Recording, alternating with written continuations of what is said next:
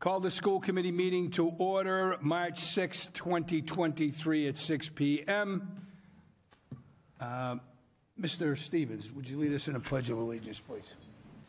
I pledge allegiance to the flag of the United States of America and to the republic for which it stands, one nation, under God, indivisible, with liberty and justice for all. No executive session at this time. School committee members and student reports. School committee chair, nothing at this time. Resource committee. Resource, we'll have it for the next meeting. Any questions, concerns, comments? Seeing none. School building needs. Same for the next meeting, we will have it. Thank you, Mr. Stevens. Any questions, concerns, comments? Seeing none. Policy subcommittee. Mr. Horgan, what timing? Hey. Nothing to report at this time. Thank you, sir. Any questions, comments, or concerns? Seeing none? Yes. Ms. Reynolds. Well, I would like to know when there will be a policy meeting. Very soon. Very soon. We're scheduling that. I've been scheduling that with the superintendent's office. That's on me. Sorry, Rosemary. It's been quite some time. I didn't get to finish this. Oh, okay. Yeah, Fine. because I know there are lots of things to discuss in the policy meeting. So you do think there'd be one soon? Very soon. Okay, thank you. Yep. All right. Any other questions? Seeing none, student support subcommittee. Dr. Knight. Thank you, Mr. Mayor. Nothing to report at this time. There will be a meeting coming up soon. We just talked about it.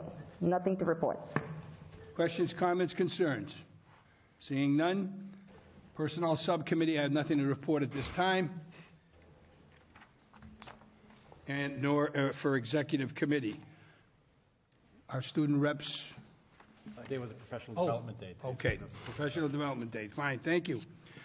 Approval of the minutes from the previous school committee meeting of February 27, 2023. Make a motion to approve. Motion made. Second.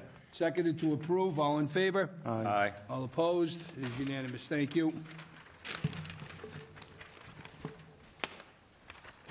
Public comment. Anyone wishing to make a public comment? Yes. Ms. Cragen, go to the center rostrum.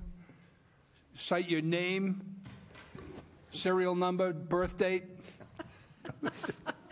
Thank you, Mr. Mayor. My name is Sally Cragen. I live at Oak Hill Road, Fitchburg. This is Spencer. He is a therapy cat, and we're actually here to speak on behalf of the after-school programs. I am so happy to see the after-school programs on the budget, and I wanted to let you know that the Be Positive therapy pets, for the last couple of weeks, we had 2 sessions over at Crocker with children. One was a photography class with Debbie Jeffries, and it was fabulous to see children visiting the dog, visiting the rabbit, visiting Spencer, and just really relaxing with the pets. So we also visited, I'm sorry, Spencer, do you want to? He may need to say something, but you won't be able to hear it. As long as he cites his address, we're all set. Oh, we live together. Oh, we do? Oh, good. We Okay. do. Yes, this is my personal cat. So I reflect every other week on school committee, and more often than you guys might think, about how wonderful it is to see COVID in the rear view and to see kids enjoying their time in our classrooms and the caring, brilliant teaching that I get to see from basically the sliver that we see when we come to after-school programming. So we will be at McKay. They've already reached out to us and asked us for a weekly commitment, so we're figuring out the day. And it's exciting. Again, Fitchburg Public Schools is the leader for therapy pets in the classrooms in the state of Massachusetts. So I really want to commend the school committee and the administration for having vision and really seeing what kids need the most, which is caring teachers and which is a lot of positive experiences in their school day. And I think, hold on. I don't think so. He asked if any of you have cat treats. I take it that's a no. I don't. No, you no cat treats today? Should have taken them. My God. Sorry. That's okay. Okay. All right.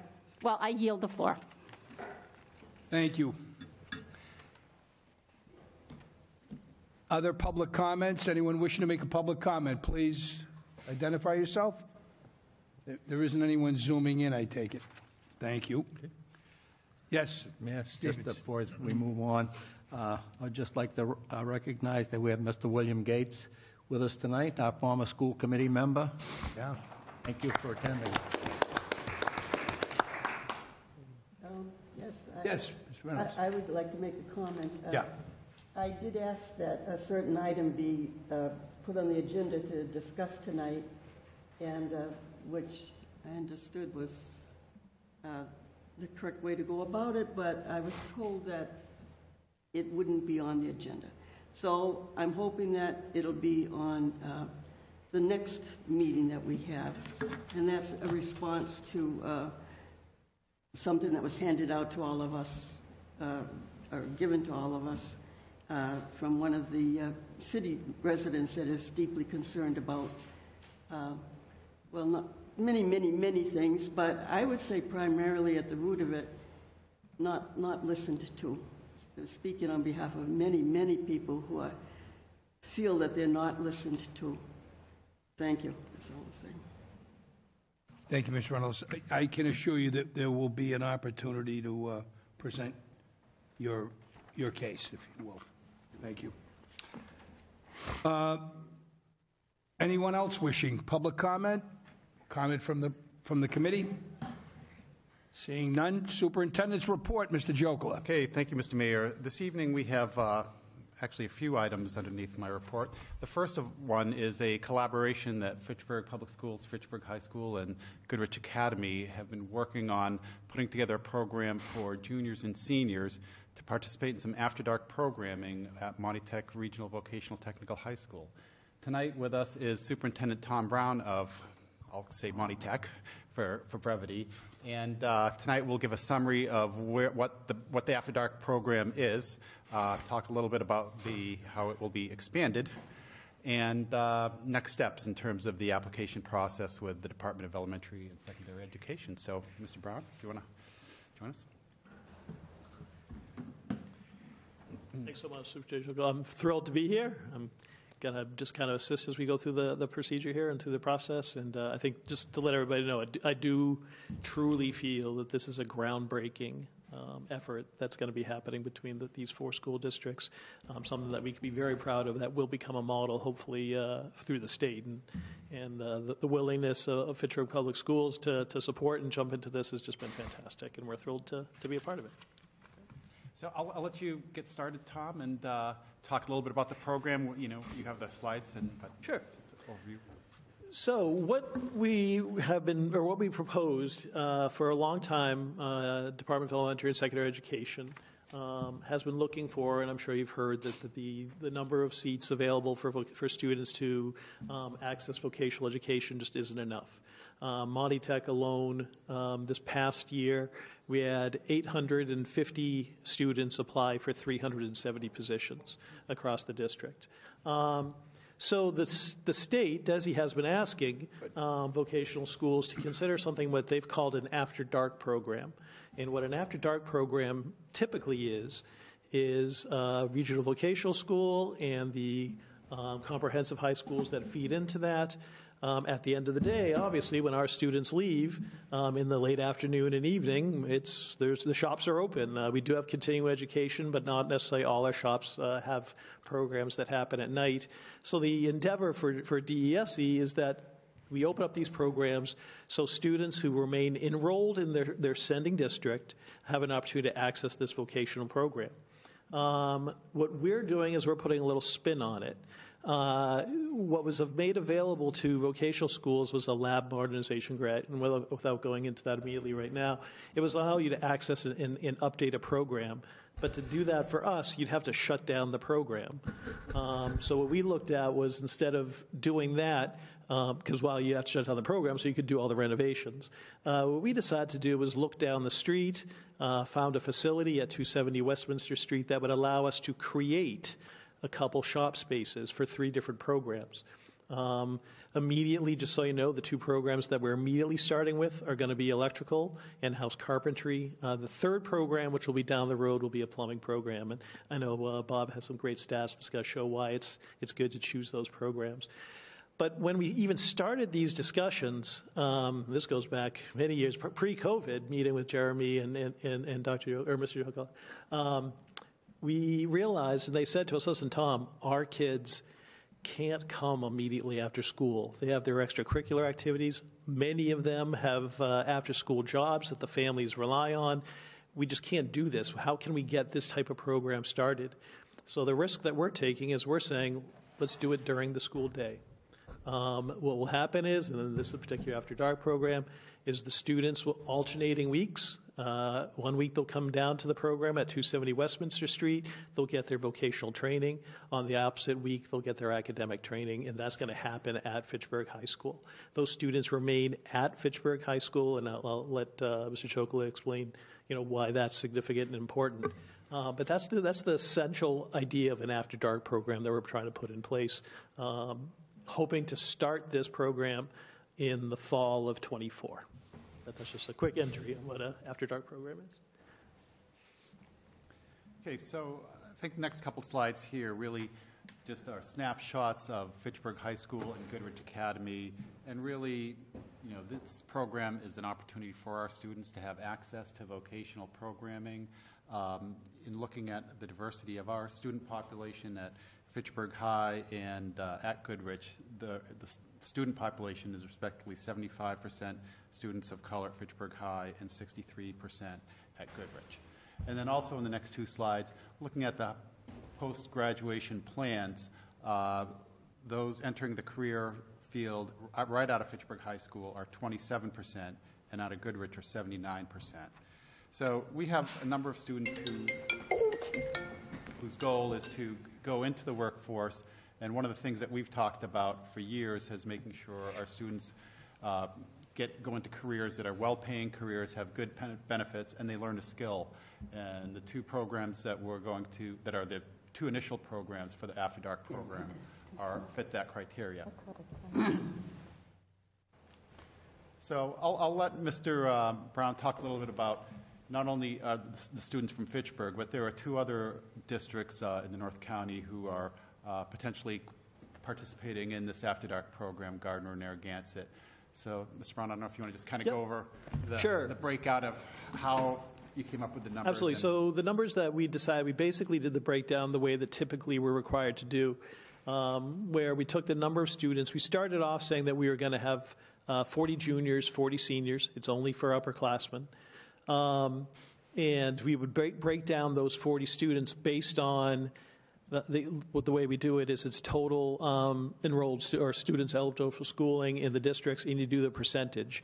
So basically, if you take the percentage of Fitchburg students out of all those, the percentage of Gardner students, and the percentage of Narragansett students, we'd apply that to the 40 students. And that's where we came. What we did just recently, because I know you're going to say, well, it's adding up to more than that, is we added, the way it was working out for Fitchburg was they had 12 in one for one program and 13 in the other. It wasn't an even number. So we decided to add. So actually what it does come down to is basically we now are looking at a total of 84 students in the program. And that's how we kind of balanced it out, basically, between those three districts. Those districts were mostly chosen because they do have the most students that were on the wait list. So we wanted to make sure that we're accessing those students. So, Tom, you still running your normal programs during the day, electrical, carpentry? Correct, yep. All right, these are for kids who need that. It's so the best part of it, one of the best parts of it is it's kids all three of those districts, they choose how they want to choose those students. They can pick any student they want to bring. There's no there's an application process, but there's not the traditional application process that would do to get into Money Tech. Thank you. Mm-hmm. Quick question. Yes, sir. Could you go back to the previous slide? Yep. I was going to say explain it for those watching, but you need to explain it for me. ELHC, could you tell me what those... EL is electrical, HC is house carpentry. Okay, good. Thank you. Yep, okay. No worries. Yep. Sorry about that. Okay. And, I mean, these are more granular in terms of detail in the next couple slides. But. Yeah, I mean, this kind of breaks it down basically, but some of the key things that, we want to know, okay, these students are only going to get 2 years of training. What will that get them if they only do these 2 years of training? One is when they complete the program, they will have a vocational certificate. The most important part of that is hours. They should end up with about, I think it's 1,050 hours with the system that we're going to have. If you don't know, for an electrician's license, it's all about how many hours you have in training. So to have those hours and have it identified on a certificate allows them then, if they want to transfer into there is a program called CTI, which is Career Technical Initiative, which is a state program for adult workforce.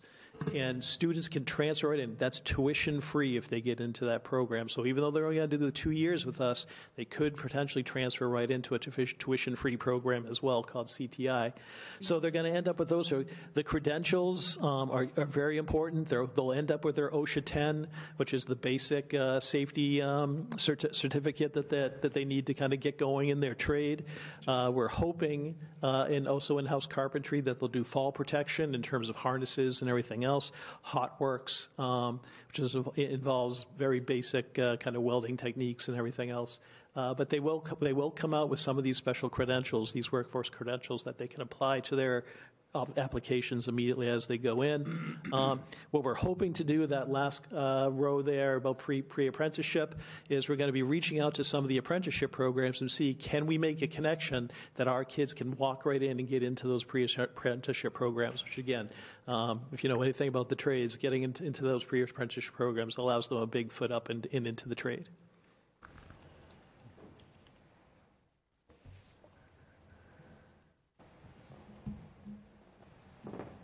Oh, I'm sorry.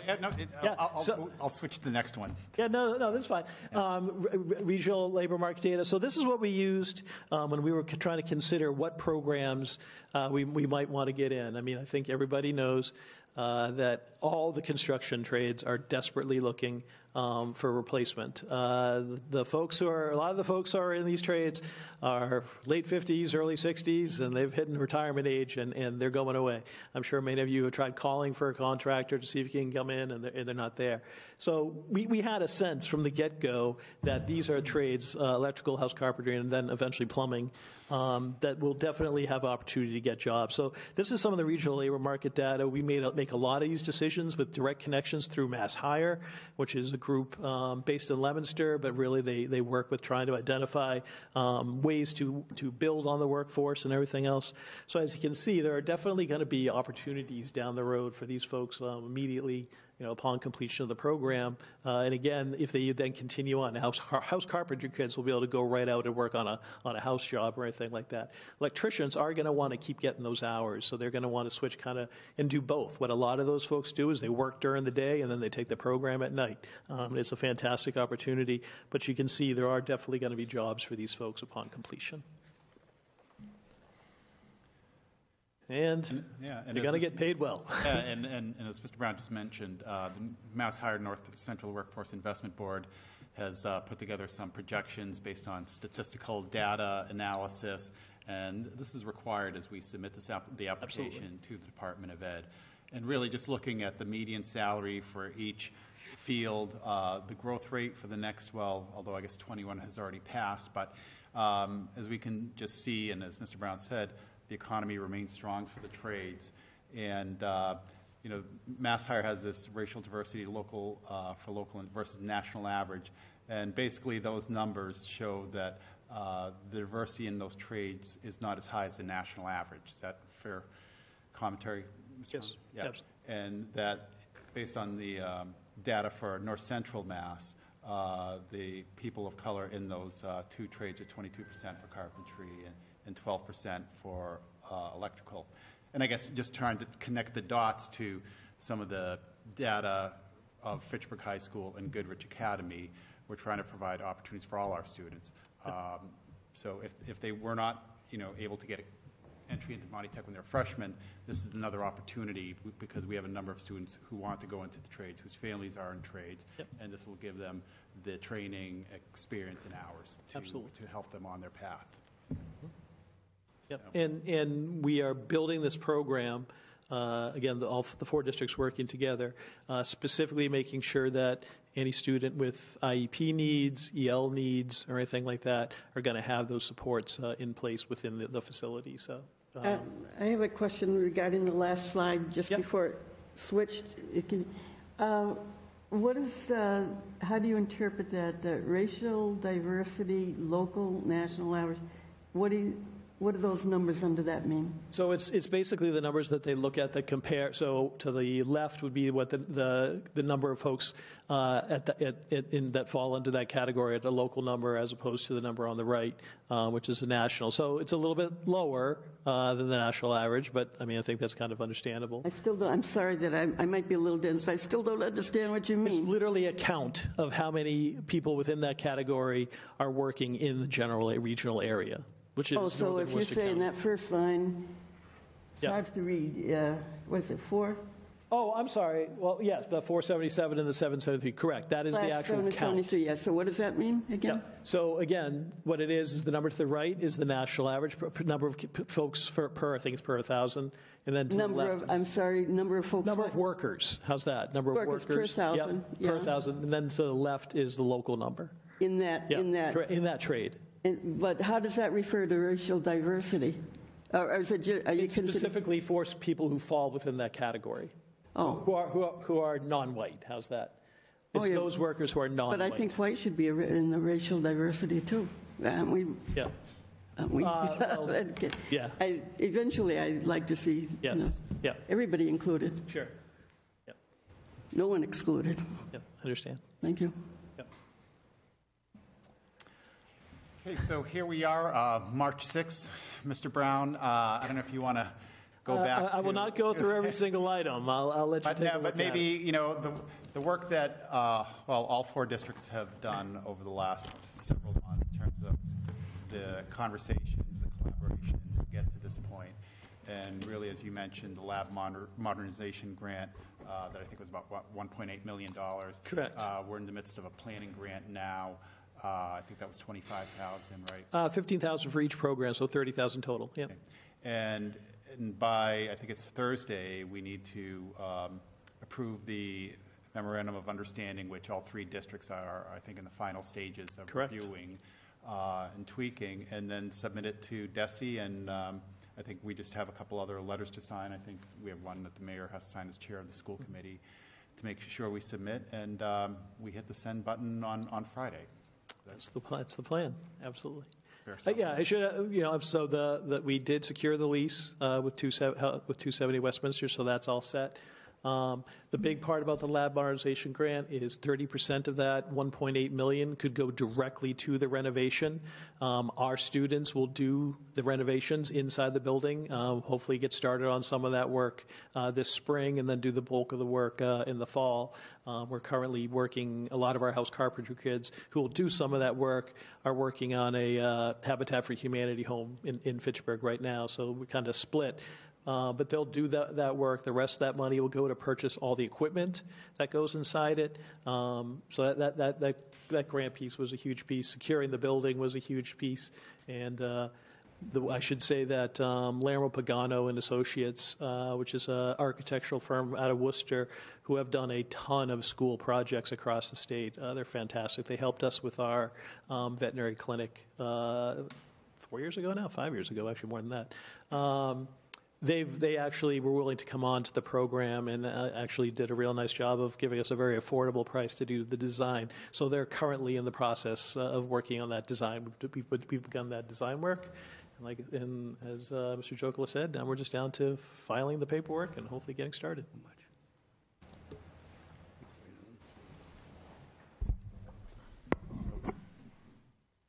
I don't know if you want to just maybe quickly. Yeah, go through. the last part is, we've done the first two. Mr. Jokola just mentioned the first two.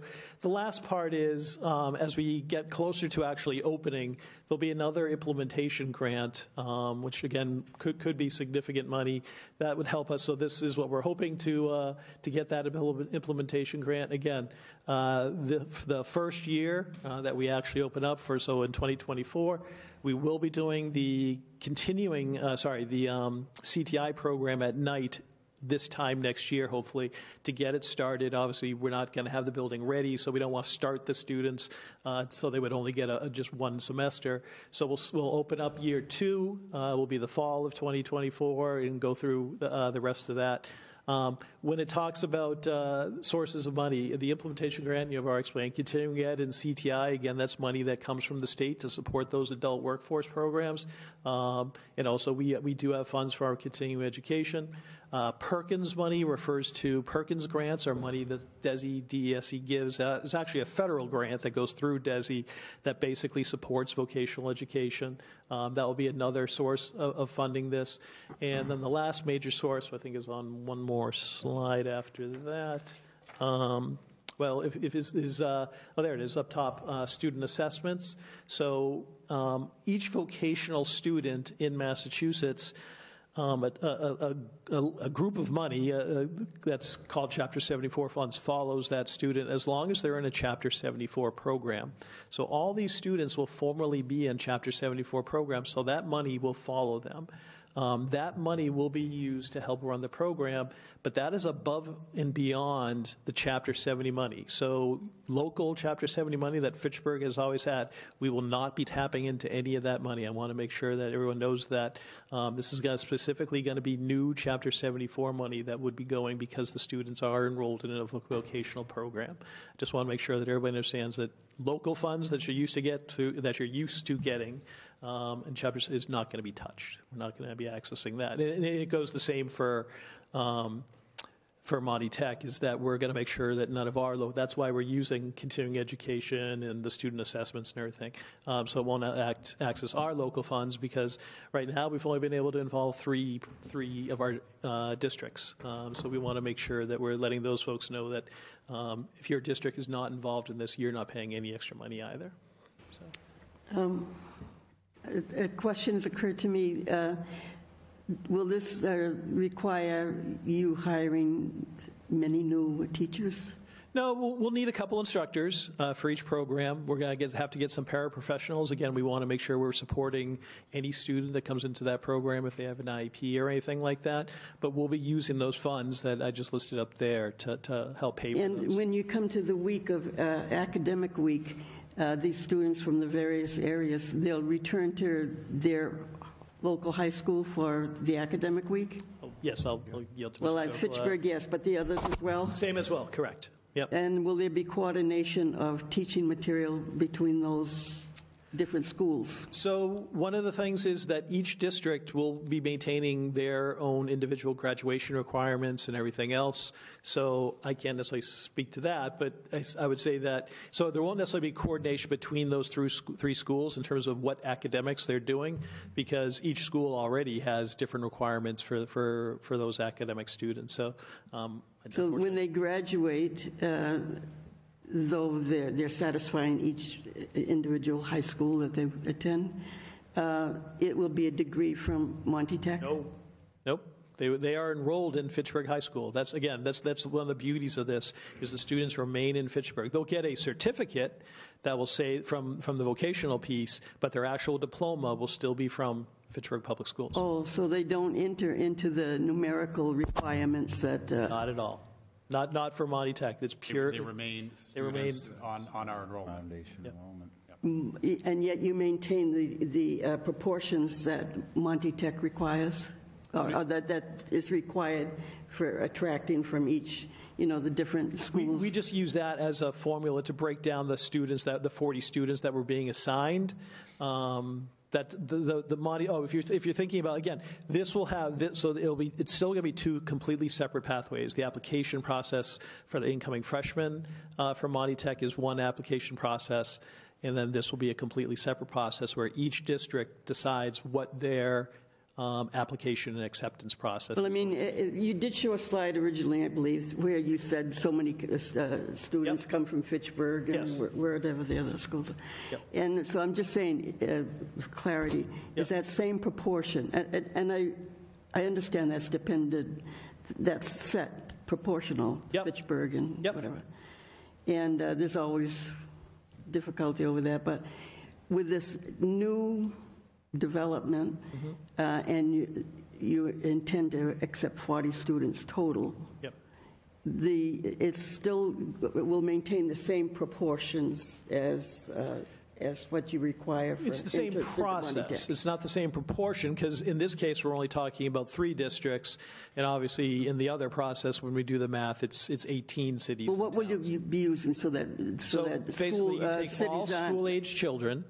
So you take all the school-age children, so that's K through 12 in all Fitchburg and Gardner and in Narragansett. You compile them all. So I'll just say as a magic number, let's say there's 1,000 students. There's obviously way more than 1,000 students. You then look and you see, okay, what percentage of those 1,000 students are from, I'll say Narragansett. Let's say 250 of them are from Narragansett.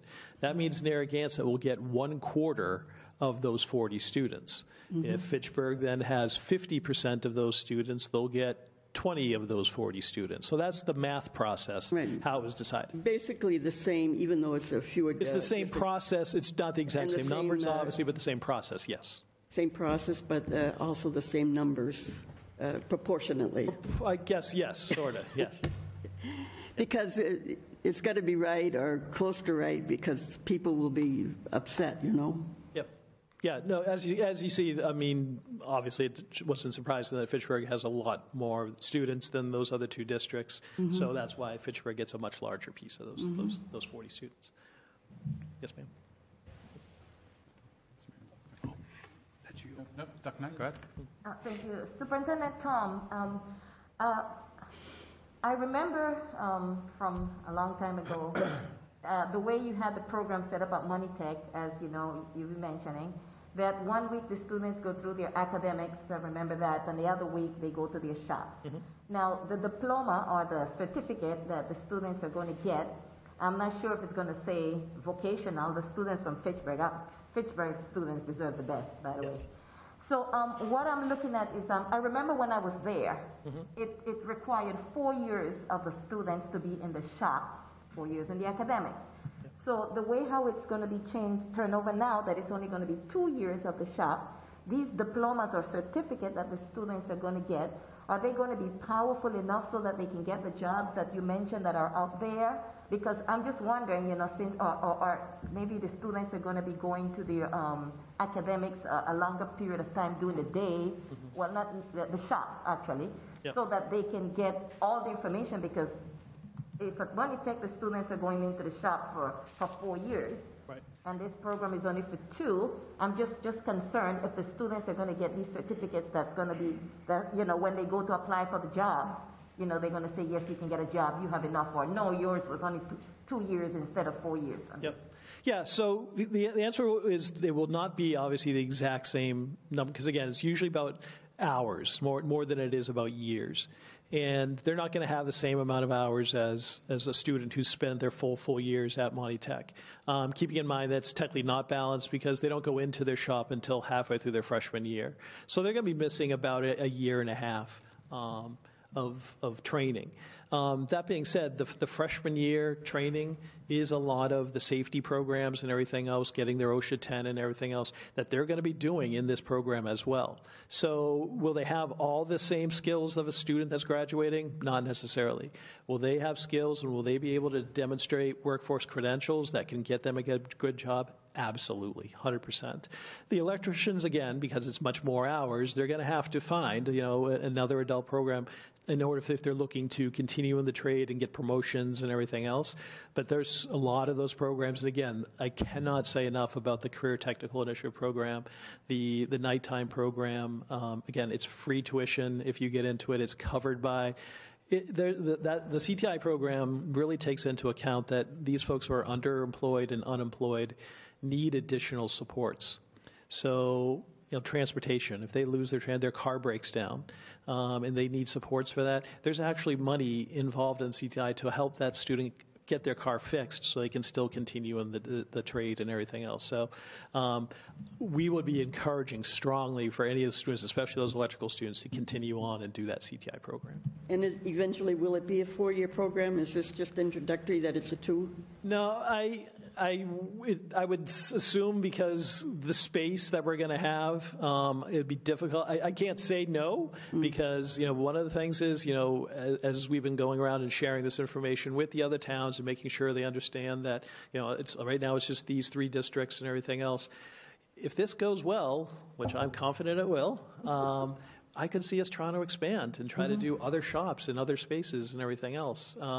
When we started looking for spaces, a lot of the other towns were giving examples of schools that they may have closed or something like that. That maybe we could put a different shop program in there. So we'll be looking to expand. May I sometime. be the angel's advocate, not Yes. the devil's, angel's advocate. Yes. I'm just concerned. I mean, it sounds nice. I just don't want the students in Fitchburg. I'm going to talk about. I mean, nobody.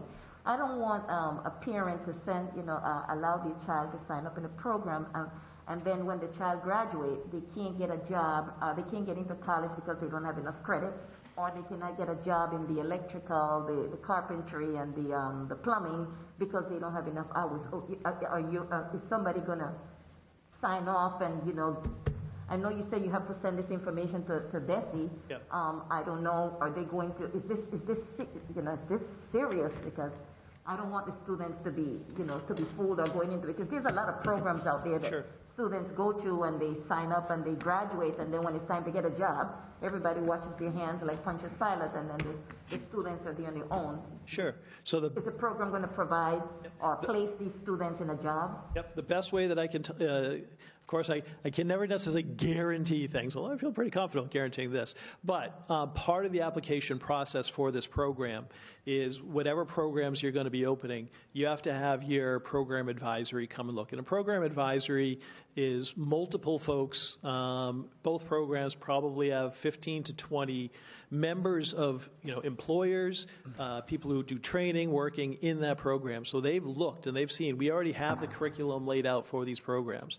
And when they looked and they saw the space that we're going to have, saw what the equipment we're going to be purchasing, and saw the curriculum that we already have, they were thrilled. They were excited. They were talking about, I could hire these people immediately.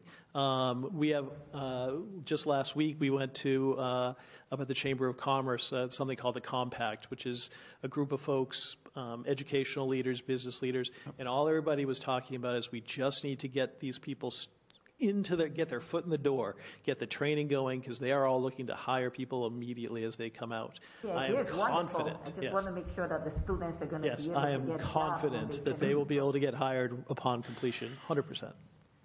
Yeah. Thank you. No worries. Mr. Chairman, just a few thoughts. Superintendent Brown, thanks for being here.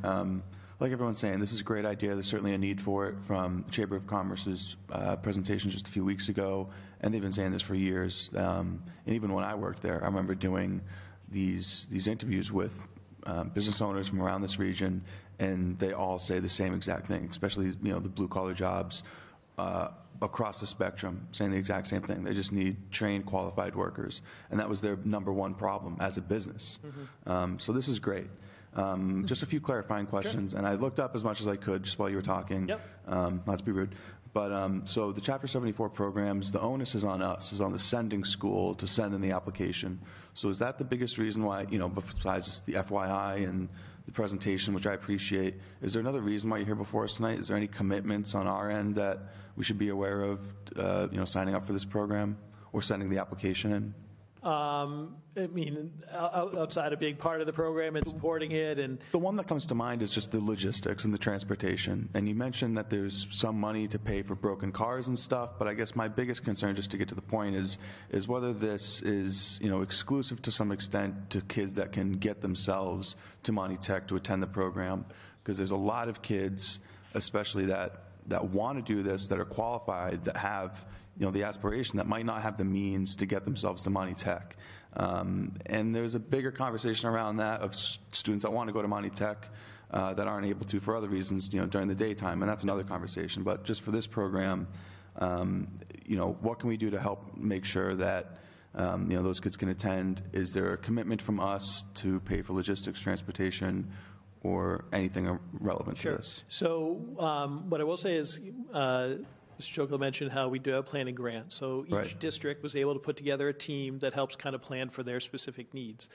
We've met a couple times as a full group. And one of the things we talked about in terms of transportation, and in one of it, the original proposal, if anyone sees some of the original articles, was to do a split day where we would take the juniors in the morning and then flip and have the seniors come in the afternoon. And that just seemed like it was going to be, a little bit different way of achieving it. And actually, it was the team from Fitchburg that said, listen, why don't we just use the A week, B week that you're using? Because that will solve one of the problems that we were having. And one of the problems we were having was transportation, was how, if we did a split day, how are we going to get the kids back to the school in the middle of the day and then down to the facility? Right. And now, if you're just doing a regular A week, B week, that's gone. So actually, the way we're going to transport the students is we already have buses that go all over Fitchburg picking up our kids. When we're told which kids are being enrolled into the program, we'll identify where the closest Monty Tech bus stop is, and that's where we're going to pick them up. So that no one's going to have to worry about being picked up. The other thing we also did talk about was if they choose, there is parking down there. If students are, because we're only talking juniors and seniors, so some of these kids will have licenses. They could also potentially drive as well. But the main thing is buses, they will be able to get picked up and dropped off right at their home. Well, not right at their home, but close enough where a bus stop is. That's great. Yeah. Awesome. Yep. Thank you so much. No worries. Yes, sir.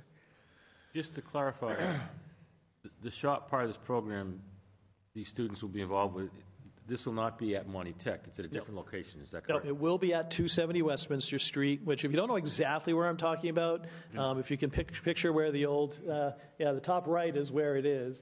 It's where the old Il Ricordi restaurant is. Okay, all right, Yep, yep. it's right next to there. So, yep. Most recently, it was owned by Wachusett Brewery, who used it for cold storage for many years. Now they're across the Now street. they're across the street. Exactly. All right, thank you. Yep.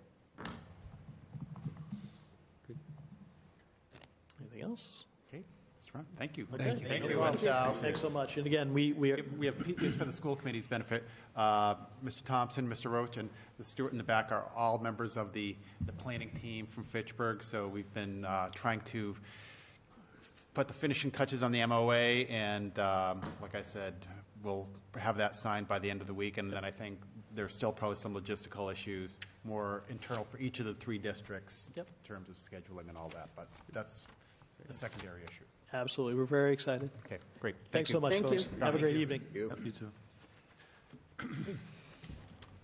Next up, we have our Human Resources Director, Carrie Fabali, who's going to give an update on Power School, which is our new platform that we're using for human resources for application tracking and also upcoming job fairs. So, Yes, Ms. I've Fowley, been take it quite away. busy. John's going to put a little slideshow together just to kind of give you a feel. Thank you for having me. I'm happy to announce that I will be here for quite a few years now, so thank you. This is our Office of Human Resources website, and I put the QR code on there in case anyone at home needs to find us. But that's the front page of our Office of Human Resources webpage. Now, on the next slide, I'm going to talk to you about what we've done, which is procure Power School or Talent Ed Recruit and Hire. Power School is the big conglomerate name for many programs that a lot of school districts use for many things, including a student information system. We're not using it for that. We're using Talent Ed Recruit and Hire and records. I will come and discuss records when we get into that, because I had to build these things in the last few months that I've been here as we go along. So that's our cover page, and this is where our applicants will find us. You can get to it on our web page, and then this is the new portal. You might be familiar with SchoolSpring, which we've used for many years. It's really just an advertising, and it's not as robust as this. What I've managed to build is a more useful application, which will help for talent screening for principals. They can screen for licensure, additional language skills. There's a place for applicants to voluntarily share with us their ethnic and racial background. So all the data that we need so that we can make the right decisions moving forward is there, so that when we get that. That list on the right is actually the current positions that are on Talent Ed right now. We're still transitioning some old positions out of SchoolSpring. But it is a more robust, and I find it to be incredibly helpful for principals and anyone doing the hiring. So any of our directors, any hiring managers, school business maintenance, and nutrition services. So that list on the right will get much longer. Next one, please.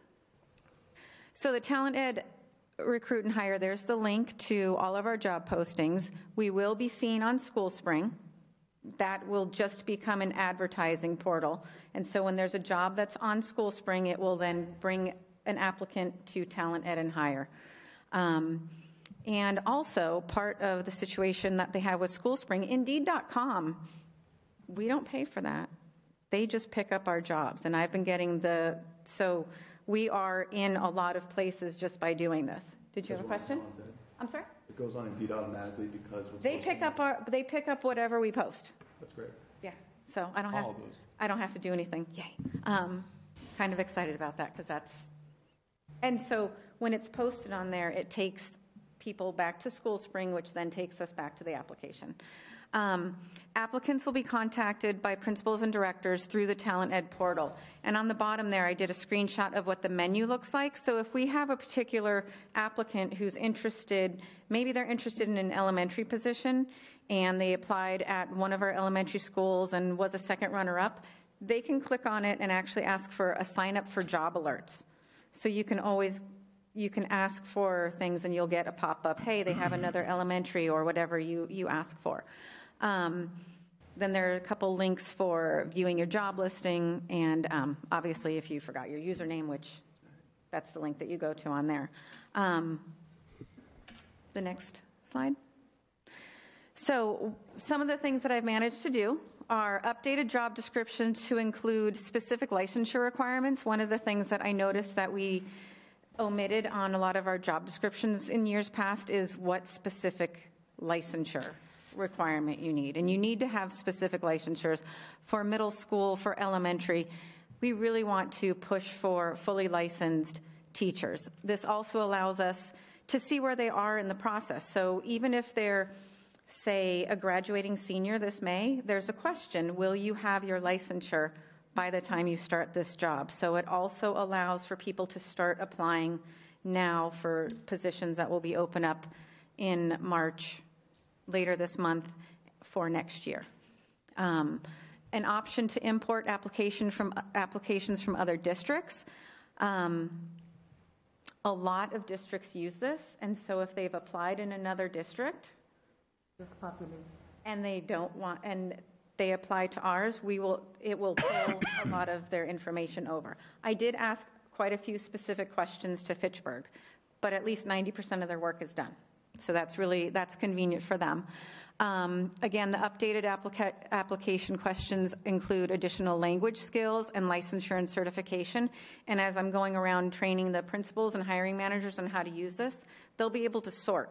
So if it's a middle school, we have an anticipated middle school math position posted. They can check to see if the incoming applicant has the right licensure. You don't want to hire someone who has a 9 through 12 in math for middle school.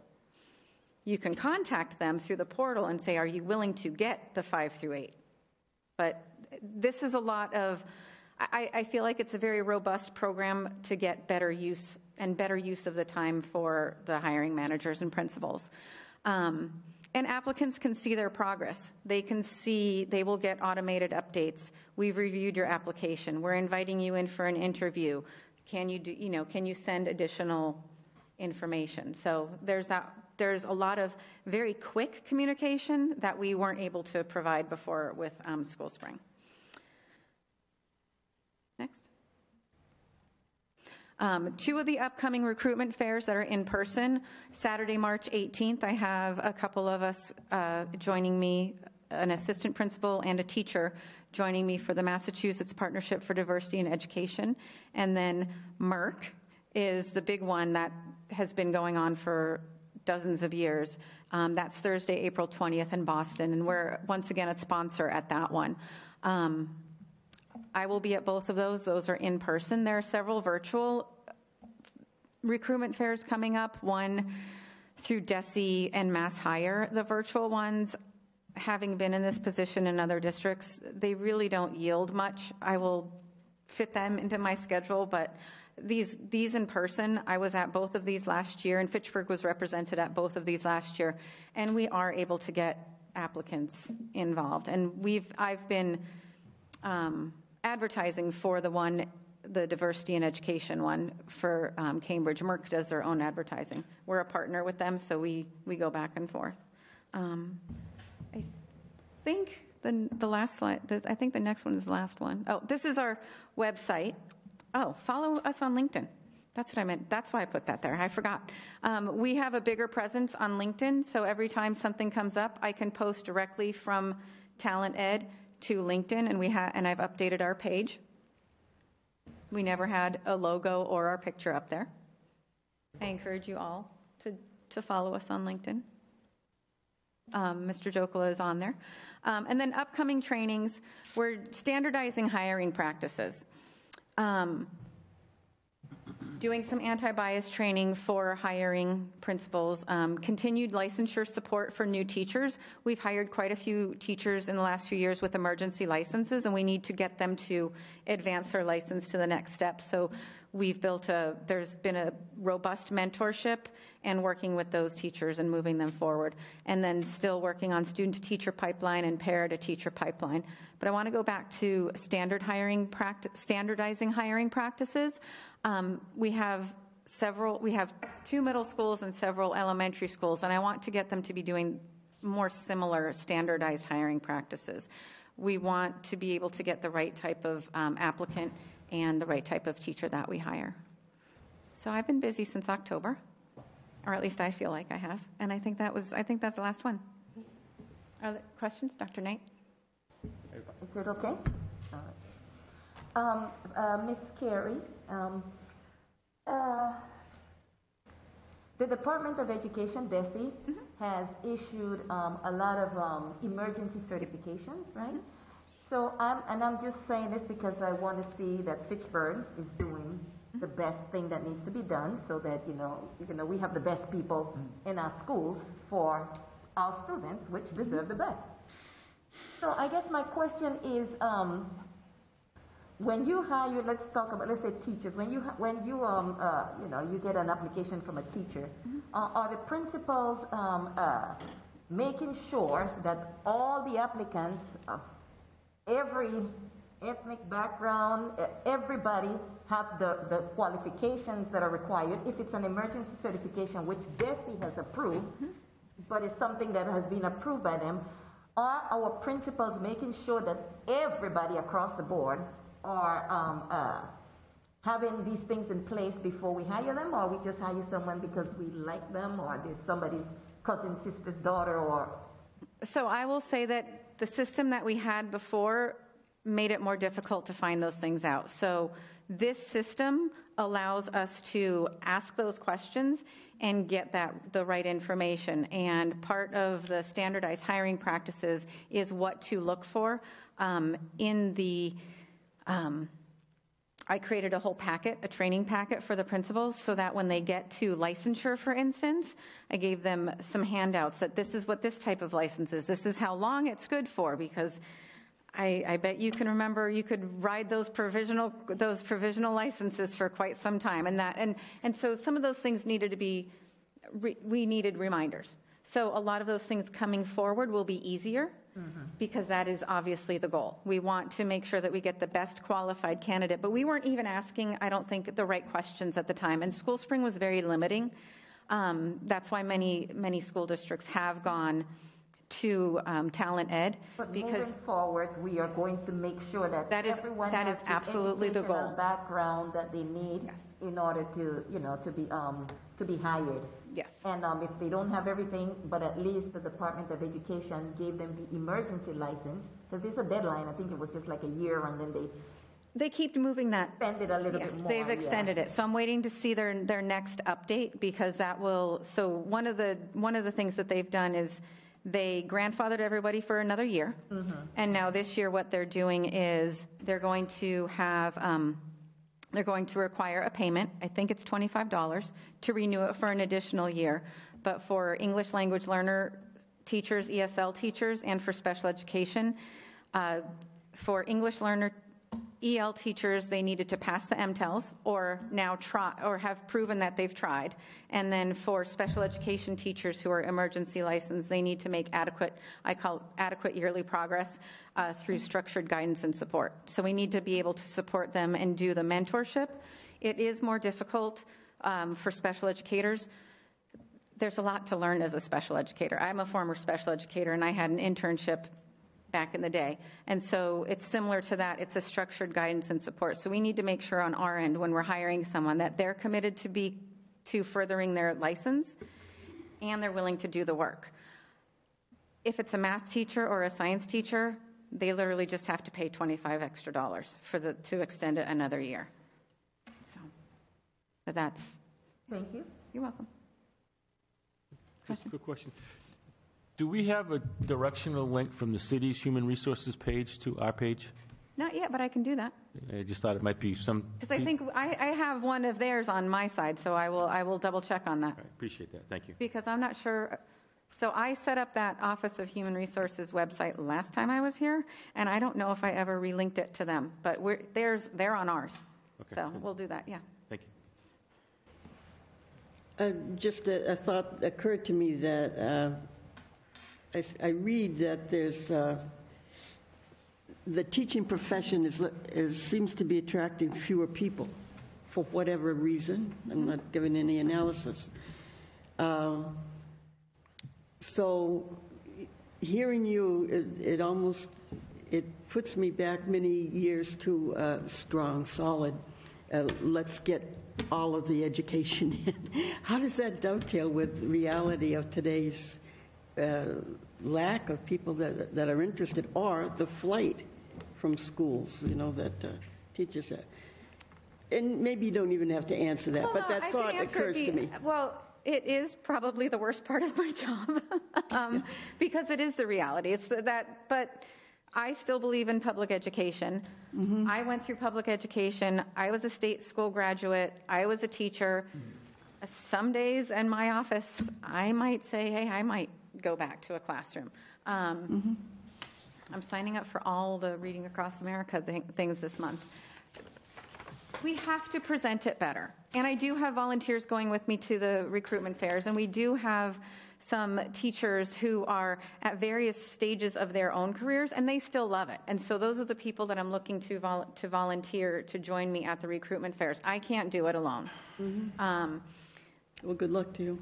Unfortunately, or Mark all of us, yeah. is always during April vacation. So, I got 2 volunteers for the day after St. Patrick's Day. So I'm pleased as punch. Mm-hmm. And we just have to keep plugging along and do our best on our side. Gary, do we have many of our paras taking advantage of our programs to help them get their degree? That is something that we're still building, but I do have a list of paras who already have their bachelor's, and we need to zero in on our paras and who we can support because there are a lot of funds for that right now. We are fortunate enough for that, and so some of the things are even just getting them reimbursed for Parapro. We've done that when they pass it, and it moves them up. But I don't think we've had enough time.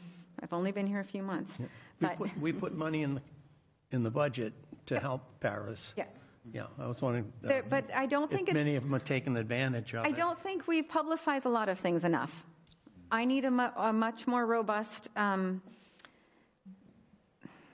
website, and I need people to know about the website. And I don't. And even now that I'm back, people are they don't really. I've put forms on there, and they don't look. So I need to be doing a lot more marketing.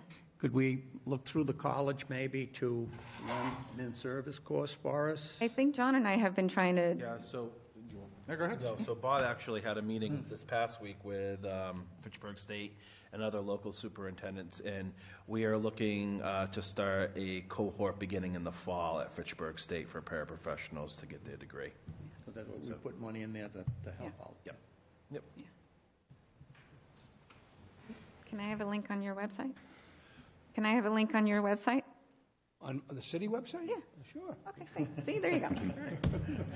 I'm here. I may as well ask. And you shall receive, right? Right? I'm like, well, well, here's the guy to do it. Then wait, what are you waiting for? I don't know. Maybe I did it. I don't know. Pick up the phone. Yes, it's okay. Miss Carey, I don't know if you know or not, you just got here, you said, but are we doing anything with the induction program in Fitchburg Public Schools, the program that many districts have in place to attract and to retain teachers in the system? Are we doing anything with this? Is this moving forward? So we're required to do the mentorship and induction program for the first year, and I'm going to ask John to speak to that because that was greatly developed in my absence. Okay. But it's amazing and it's grown and it's super. So. Yeah, so this past year and currently throughout this school year, we've been working on revamping the program. We hired a new coordinator to oversee it, in addition to changing the curriculum that we offer to our teachers to support them. So we have a mentor text that new teachers are actually reading and going through that breaks up the school year throughout each month, and it talks to them about what to look for. In addition, one of the things that we got a lot of feedback from teachers was our veteran teachers who are being mentors to these new teachers. They asked for more trainings throughout the year on how to support new teachers better, so we're offering those now 3 times a year. And also, after your first year induction program, a lot of districts don't offer anything else. Fitchburg has decided in year 2 or year 3, teachers have the opportunity to take the Skillful Teacher, which is an excellent course that really teaches a teacher really how to teach, right? So that's an additional follow-up that we now offer to our year 2 and year 3 teachers. So not only do they get the first year mentorship program, they actually get more support in year 2 and year 3 now moving forward. Okay, is it possible, just throwing that up there, you said that they meet 3 times a year. Is it possible, only because of what we heard at a previous meeting, about, teachers leaving, exodus of teachers, for this to be a little bit more often, because we need to do something so that we can keep the teachers that we have. So maybe 3 times a year, they may not be feeling like they're supported enough. So we actually meet with our new teachers once a month. Oh, okay. Yeah, so the veteran staff that support our new teachers, we meet with them 3 times a year to actually help them support the new teachers better. Our new teachers meet every month. In addition to that, they meet weekly with their building-based mentor. Very good. Yes. Thank you so much. And in addition, we have about 20 teachers participating in a teacher leadership academy that we're partnering with Focus Schools. Carrie Purcell, who's been before a school committee, and they just had a session this afternoon. Yeah. So We need to keep those teachers here. Absolutely. That's our number 1 goal. Yep. Thank you. Okay.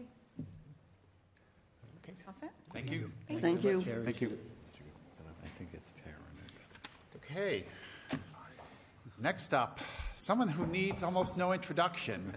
She's Facebook famous, a Fitchburg High School graduate. We just celebrated her birthday. We won't say which one. World traveler, probably National Geographic aspiring host, and someone who's living her dream and taking along a lot of people from Fitchburg for the ride.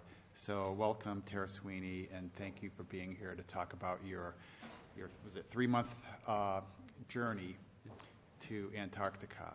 And you're also unofficially or officially our STEM ambassador to almost now for all corners of the globe here. So welcome, and thank you for coming. It's so nice to be here. Thank you so much. And for those of you I haven't had the pleasure of meeting over the years, I'm Tara Sweeney. I'm a 1991 graduate of Fitchburg High School, a proud public schools graduate that has the school system, the city has set me up to accomplish everything I've done in my home life. And that brings me to tears. So thank you for having me back.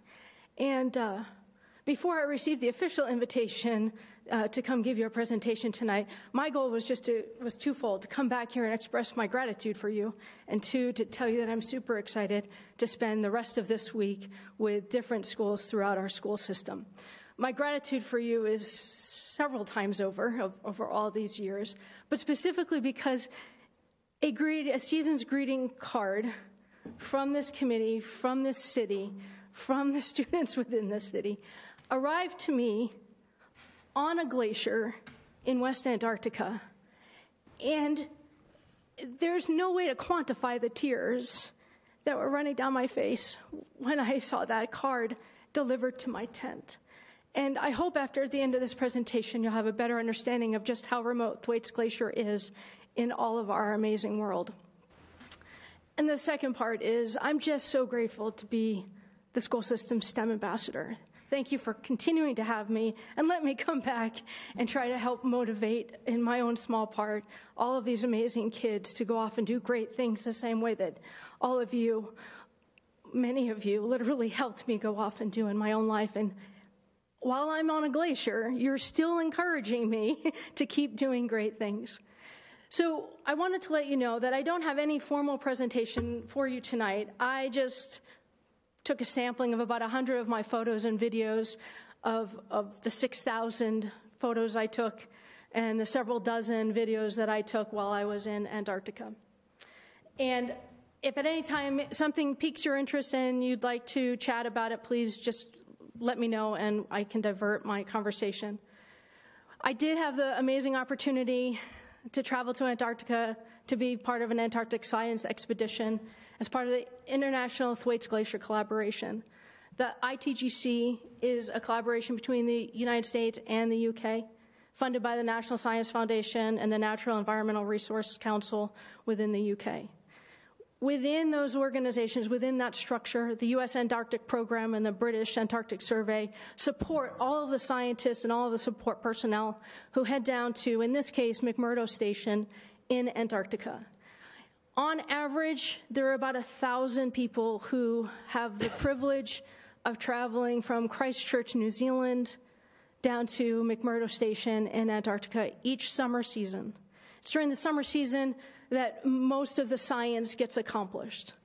Of those 1,000 amazingly talented people, about 100 to 200 of us are scientists engaged in various scientific research across the continent. I had the pleasure to be a part of one of 8 teams supporting the Thwaites Glacier Collaboration, and I was part of the Thwaites Interdisciplinary Margin Evolution team, which is an amazing way to say we get to use geophysical equipment, seismometers, radar, to image a very important glacier in our world right now, which is called Thwaites Glacier. The amazingness of being in McMurdo is, in and of itself, was a dream come true for me to grow up knowing I wanted to be an Antarctic field scientist and then to arrive at McMurdo. But our research site is not actually in McMurdo. While we're there, we bond as a team. We do a number of Antarctic field safety trainings. We learn how to take care of each other. We learn how to use our survival equipment. And we go out and test all of that equipment together. And when we get certified that we're ready to go out in the field, that's when our work goes to the next level. From McMurdo Station, we travel another 1,000 miles to go deeper deeper into Antarctica for us, away from McMurdo Station, and we head out to the West Antarctic Ice Sheet Divide Camp, a camp that specifically stood up each summer for our Thwaites Glacier collaborators. There's a team of about 10 staff members who go out ahead of all of the scientists to actually dig out all the equipment, set it up at this area of the West Antarctic ice sheet, and then whenever they say science is ready, which is usually about 2 weeks later, about 60 scientists descend upon this camp. From that camp, or at that camp, we're organizing all of our cargo, all of our science gear. We're testing it before we head over to the glacier. At that camp, small aircraft show up, pick us up, we load our gear, our small teams jump onto the planes, and then they deliver us to Thwaites Glacier, which is another few hundred miles from the West Antarctic ice sheet. And so the day that I got dropped off on a glacier, which is still crazy to be able to say, I joined 6 other team members who were already there in advance of me and a secondary team member. One aircraft taking me, a colleague, our equipment to drop us off on a glacier. And I will never forget the day that I watched that plane take off without us. It was surreal. It was one of those life moments that I could not wait to experience. And again, there's no way to quantify the number of tears that were coming down through my very cold goggles and face as we're now on Thwaites Glacier. Thwaites Glacier is important because it's contributing to the global sea level rise throughout our world. It's amazing to me that for the rest of my life, we're going to be talking about Thwaites Glacier and how it's going to be impacting coastal living around the world. And how, this is the awesome photo of the plane taking off, I just want to say, of what that felt like to see that plane take off is just amazing. Left all alone, huh? Left all alone. Many of you know that even at 50, I continue to be an aspiring space explorer. So to be out there on a glacier with 7 other humans and watching that aircraft take off without us, knowing that all of our training, all of our commitment to this science, all of our commitment to each other is now in full force and effect. We are there for each other. And as some of these photos and videos will say, we got to experience Antarctica as the harsh continent out here. We endured some... Yeah, so I was grateful to receive a hat, a Fitchburg hat from you guys, which was absolutely amazing. And I tried to wear it as frequently as I could, usually with 2 other hats underneath of it, just for reference. But Tara? Yes. So you're there in the summer. So what's the temperature in these pictures right now when you're in your tent? You're there. From the best of our forecasting, so we are disconnected in every shape and form, with the exception of satellite phones and our personal GPS receivers. So we get limited weather forecasting while we're out there. The best of our forecasting ability was to say perhaps as cold as about minus 28 degrees Fahrenheit. And I know that especially this past winter for all of you, there have been some very cold days and weather. And I just would like to say that in some of these pictures, you'll see our living conditions, and they were simply tents. And we had personal tents, and then we had one tent dedicated to all of our science operations, all of our science equipment. And then we had a second tent, which was our kitchen tent. And that is the only heated tent that we have. And it's only heated when we're melting snow to boil into water to then use for our food. So we did not have any long-term heating throughout the day. Yes, ma'am. How long were you out there? We were out on the glacier. I was out there for about 20 days. Wow. Between the West Antarctic ice sheet and Thwaites Glacier. Did you ever take off your shoes? Yes. So the U.S. Antarctic program actually issues to us extreme cold weather gear. And so I would normally wear 4 layers of winter clothing when I was inside practically any tent for my general workday. When I would step out of the tent, I would at least put on 2 more winter coats. When we would be snowmobiling to our work sites, we would also put on our we call it the big red jacket that the USAP is known for issuing to its participants.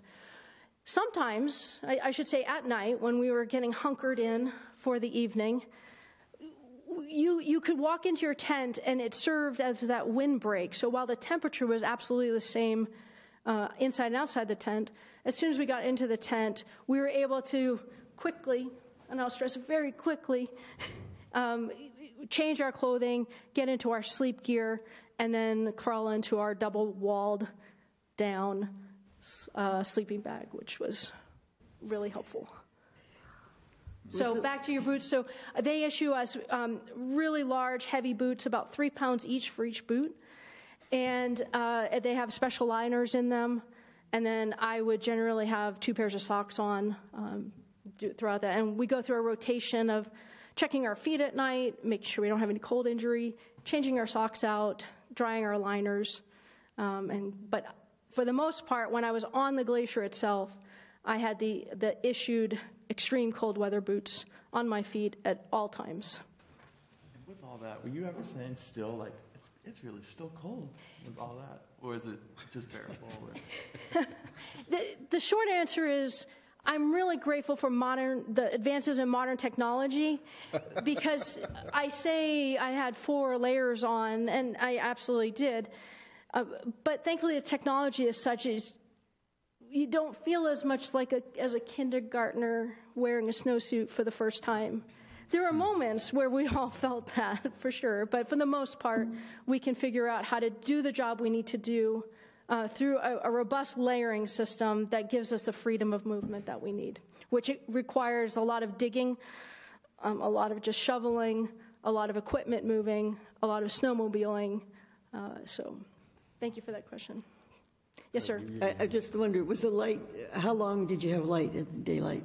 24/7. So I never saw a sunset from November 1st until February 10th. I spent 102 days in Antarctica, and during that entire time, there was no sunset. In fact, a colleague of mine just sent me the first picture of sunset, which occurred for a very few seconds on February 20th. And that's why we do so much science in Antarctica at that time, because it just affords us so many opportunities to be out doing our work. So you said you were a crew of 7. So what did you rotate in and out, or is it the same 7? Ultimately, we were supposed to deploy 14 members of our team. There were a number of challenges that we endured throughout this season, and 8 of us actually made it to the glacier to do the science. We had to pare down our science objectives to be successful. Had we been all 14 of us and been able to be out there for the full 60 days that we were anticipating, we would have gone through most likely night and day shifts. Because there's only so much equipment, there's only so many people you can have in 2 tents, and we would have done a shifting of rotations. Because it was 8 of us out there, we generally worked a day shift, which was for us during the warmest time of the day. We would generally get up around 4 o'clock in the morning, and we'd conclude all of our activities by 4 o'clock in the afternoon, and we'd be fast asleep by 5:30, 6 o'clock at night, which was an amazing accomplishment, because we deployed so many of our seismic instruments and we were able to do so many of our radar surveys with only 8 of us out there. Where your camp was on the Waste Glacier, how far was that from the end of the glacier that goes into the ocean?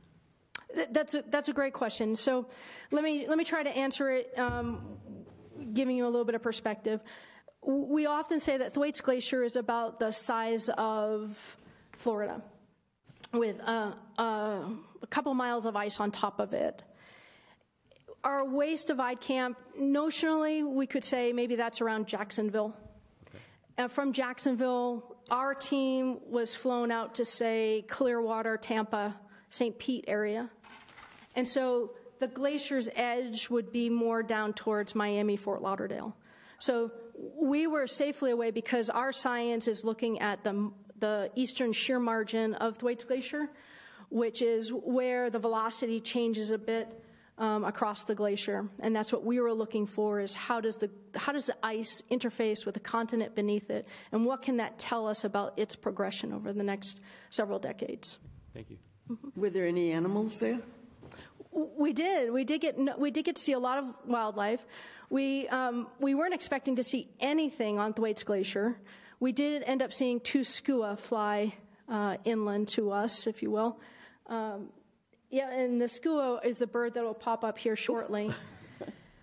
Beyond that, there's no wildlife on Thwaites Glacier or across most of the West Antarctic ice sheet where we were. Most of these pictures are coming from McMurdo. McMurdo wildlife are the skua, which are like seagulls, Weddell seals. We have emperor penguins, Adelie penguins, and then orcas. Oh. And amazing. It was, thank you for saying that. It was absolutely amazing. If you talk about feeling like you're in a National Geographic episode or a Nova special or a Discovery Channel engagement. It's just amazing to watch seals be born, watch penguins just jump out of the water, and watch orcas make their presence known as the dominators of the area.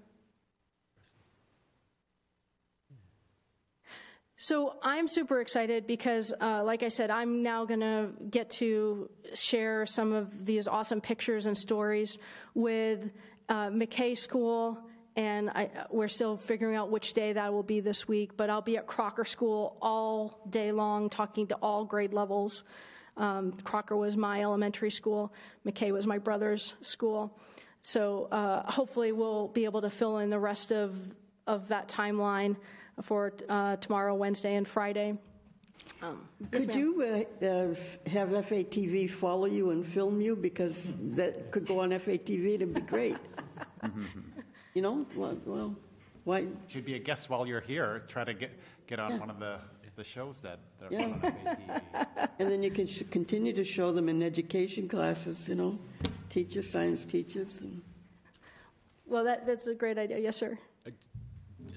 Just thank you for doing that, and thank you for doing this, and thank you for doing what you're going to do with the schools. It's great to see an alum who is successful but who is willing to share their experience in the schools where you went to get your beginning. And it's nice to have somebody from Fitchburg Public Schools be as considerate and successful as you are. So thanks, Tara. I really appreciate it. That's very kind of you to say. Thank you so much for having me.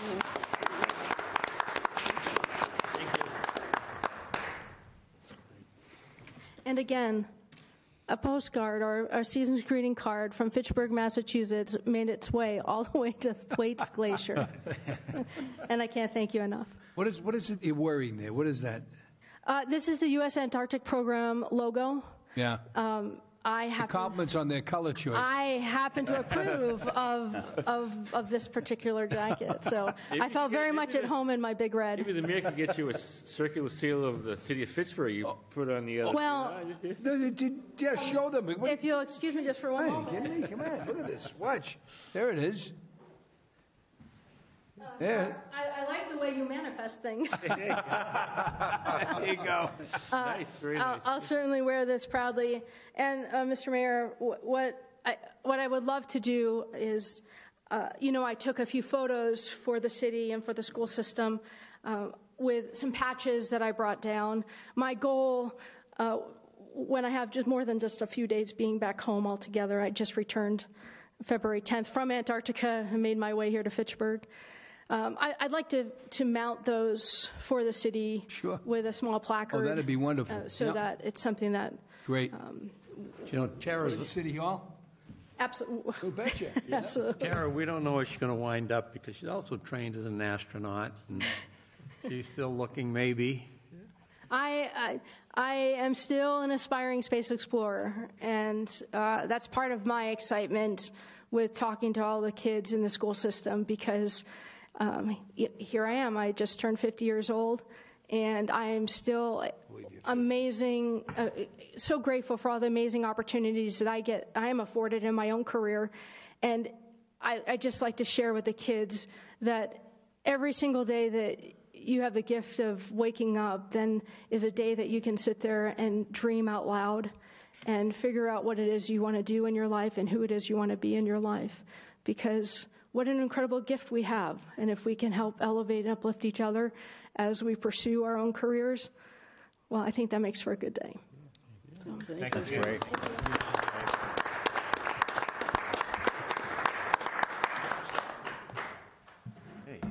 Okay. Right, it's hard to top that. Yeah. What's next? Motion to adjourn. We're going to do our best to at least educate the school committee and the community by way of FATV. And again, I just want to thank Tara again for sharing her experience and the messages of inspiration for not only for us but this week for our students. Thank you. And, Thanks you know, a lot. you'll inspire some students' dreams, and whether it be space or Antarctica or something else, I'm sure you'll leave an impression on many students this week. So thank you. Thank you so much. And at the risk of being rude, I'd like to turn around and give one of those students a hug. Sure.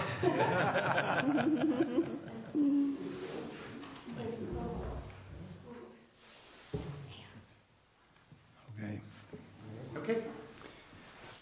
So it's that time of year where we begin our annual budget process, and tonight myself and Mr. Roach and maybe Mr. Thompson will with some additional commentary. We'll talk about the budget process, some numbers, the Student Opportunity Act, how it all aligns together, fits together. This is like, I'll use the metaphor of spring, the baseball season, and I think now the season has almost begun. We're in spring training, where we know the governor's budget from the state, which was released a couple of weeks ago now, and we're just in the process of starting to digest that, and as we've done historically, we immediately share the governor's budget with the school community, and this represents the basis of our planning going forward. So as we've done last year, we start with our promise, all means all, every student, every day, no exceptions. This is taken from our strategic plan. This is something that we showed last year. This is something that we share with our staff to grounds us with our North Star, our focus, our moral imperative. Again, as we've also been sharing with our staff, and just as a reminder to all of the members of the school committee, the values of our plan of the district, being adaptable, collaborative, as we heard earlier with Mr. Brown from Monty Tech, trustworthy, growth-focused, and being vulnerable. Again, we don't have all the answers, and we're looking to get better every day here. Again, we have 6 commitments that, with the additional funding this upcoming year and this year, we're working to implement. And I have to apologize because I don't have my reading glasses on. But Mr. Thompson, I guess. Yeah, curriculum that is accessible to and reflective of our students is number 1. Number 2, a district-wide system, or tiered system of academic and social-emotional support. Number 3, staff development and diverse recruitment plan.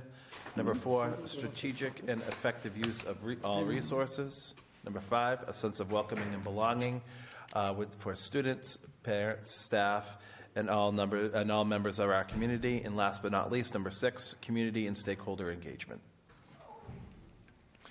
So the first few slides here really represent the Department of Ed's communication to all districts in regards to the Student Opportunity Act. And for the beginning budgets, this is the first step in the budget cycle, the governor's budget, then the House updates, and then finally the Senate update, which usually occurs in the July time period. So this upcoming year, which is fiscal year 24, Chapter 70, which is the educational aid for public education, is about $6.6 billion statewide. And that's almost a $600 million increase, 9.8% over the current fiscal year. With the SOA, I'll call it, as the Student Opportunity Act, try to be brief here. Higher foundation budget, which is also called our net school spending budget here in Fitchburg in 5 areas. It addresses the benefits and fixed charges, benefits including health insurance and other charges incurred kind of at the above the line or indirect level. Again, the increased need for guidance and psychological services of our students. Also, the increased special education needs, but also out-of-district tuition. The Operational Services Division approved a 14% tuition increase, and for Fitchburg, that would represent about a $600,000 increase for next year. Additional funding for English language learners and funding for low-income students. Again, the House 1, as this budget is called, reflects the changes for inflation and in the above 5 areas, and closes an additional 1/6 of the funding gap. And next school year will be year 3 of 6 of the Student Opportunity Act.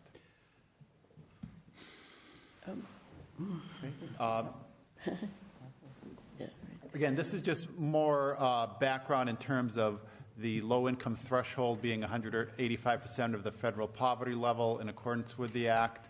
It restores the definition of the low income, which was used prior to the FY17 budget. Again, based on 185% of the federal poverty level, up to 133% threshold used for economically disadvantaged match from FY17 to FY22.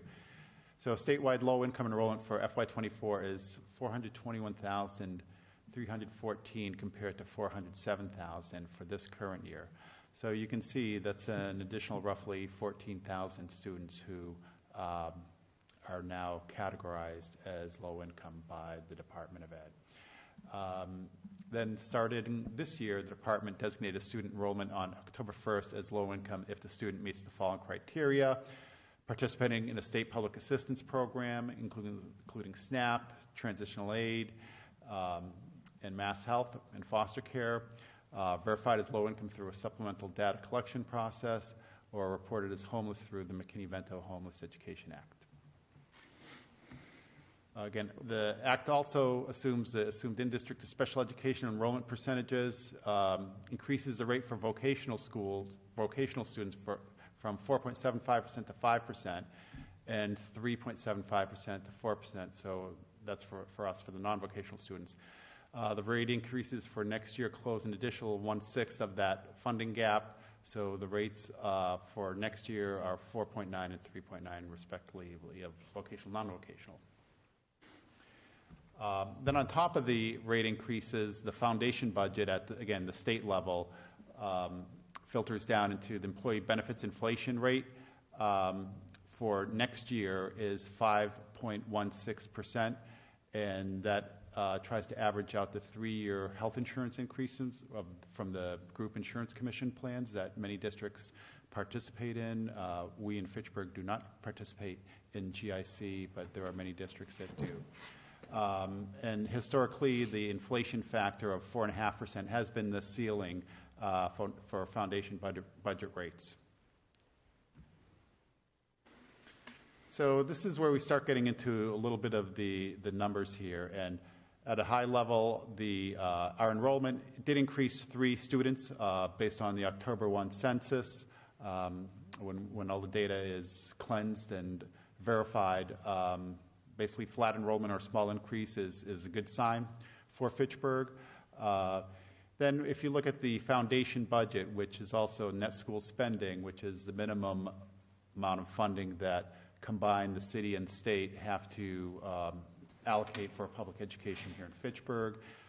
Total foundation budget net school spending of $96,678,430 is an 8.82% increase. Overall, that's $7.8 million. The Chapter 70 aid increased, again, based on the additional 1/6 funding of the Student Opportunity Act, is a almost 9.5% increase, and the local contribution from the city expected increase is about just under 7%.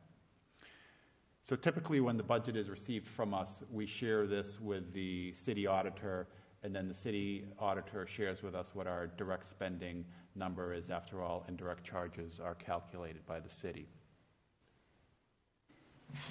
Mr. Roach?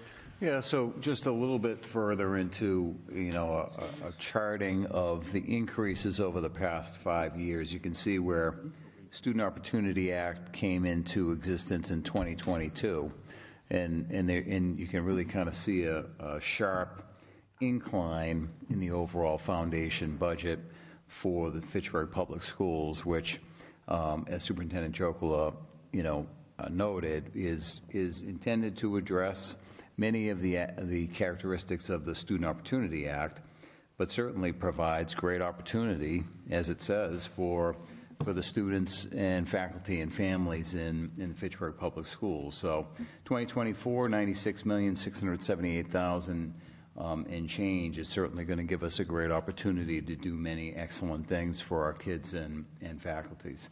This is, you saw this on another slide, but it highlights, I think, the growing increase in the state's investment in the kids here in Fitchburg, And though there is an increase to the local contribution, the percentage increase has gone down from approximately 25% of the overall budget in 2018, actually 25 plus percent, to under 23% at 22.7% this coming school year, because the Chapter 70 will be $74 million, and the local contribution 21. So again, I think, looking at some of these charts in this way really shows how the increases have been pretty dramatic in the additional dollars that the City of Fitchburg Public Schools will be receiving and have been receiving for the past 3 years with Student Opportunity Act. And again, it's just the third year.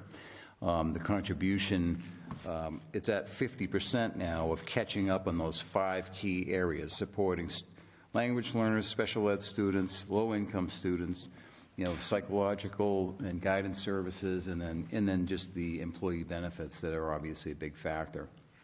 You can see the increase in per pupil expenditure from 2020 to 2024 of $12,900 to $17,000 over.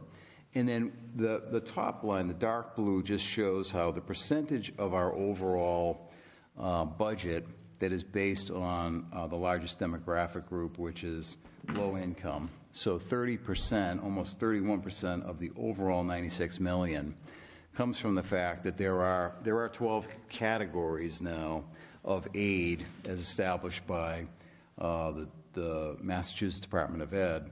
And in those 12 categories, if a school district has 70 to 79.9% of its students that are categorized as low income, then they're in category 11. So the multiplier is greater, and you receive more funding.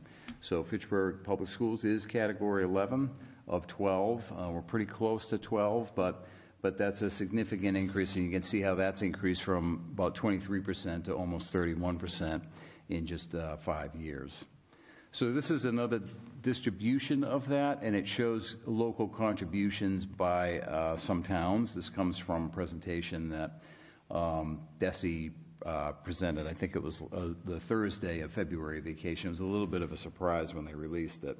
So you can see where Fitchburg is there, and again, local contribution, the dark blue, and state aid being the gray in that column. And it just, as compared to some other towns and communities in Massachusetts, and then another city, Lawrence, Mass, which I believe actually has the highest state aid.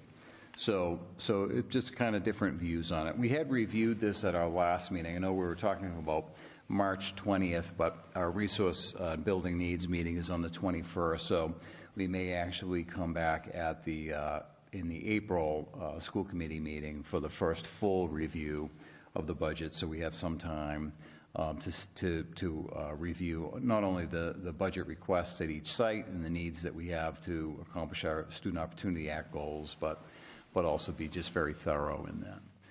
Did you want to pick it up there, Bob? Yeah, I don't know if John or John, yeah.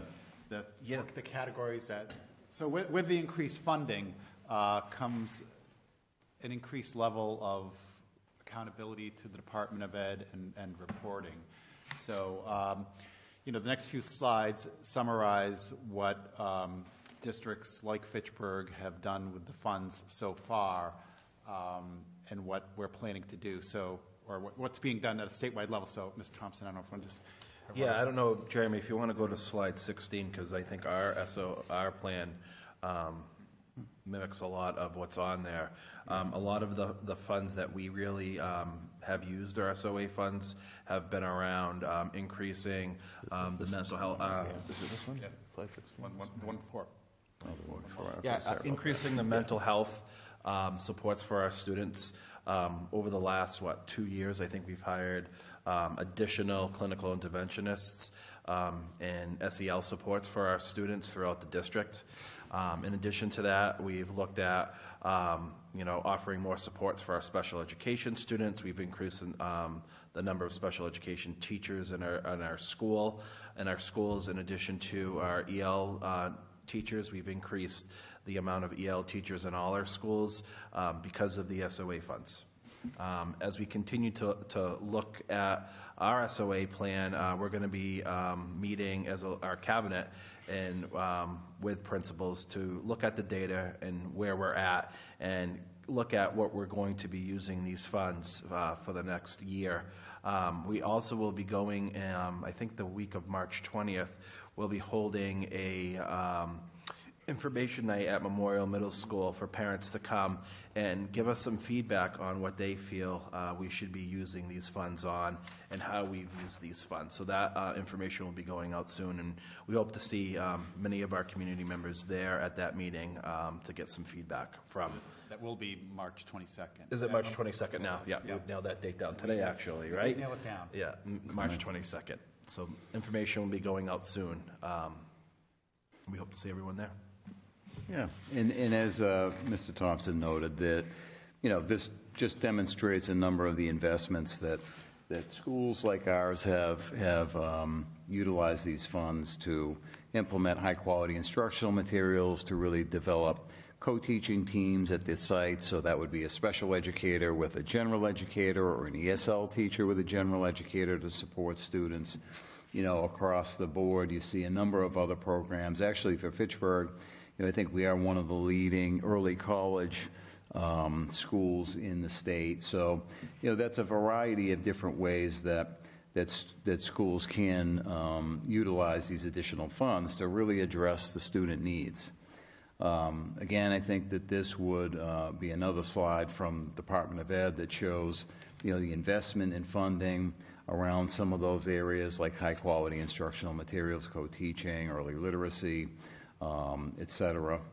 And again, I think, they're using data from across the state to really, again, as it says, provide opportunities for school districts to support the students who most need help and most need that kind of infusion of resources to make sure that everybody has the same kind of opportunities regardless of their zip code.